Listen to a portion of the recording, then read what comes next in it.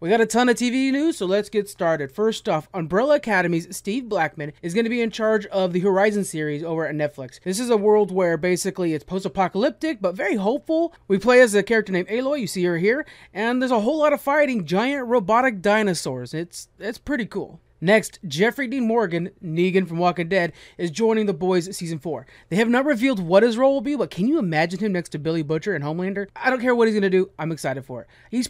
What if he's like the president? Could he be the president? Is that a thing? I haven't read the books yet. Maybe he'll be the president.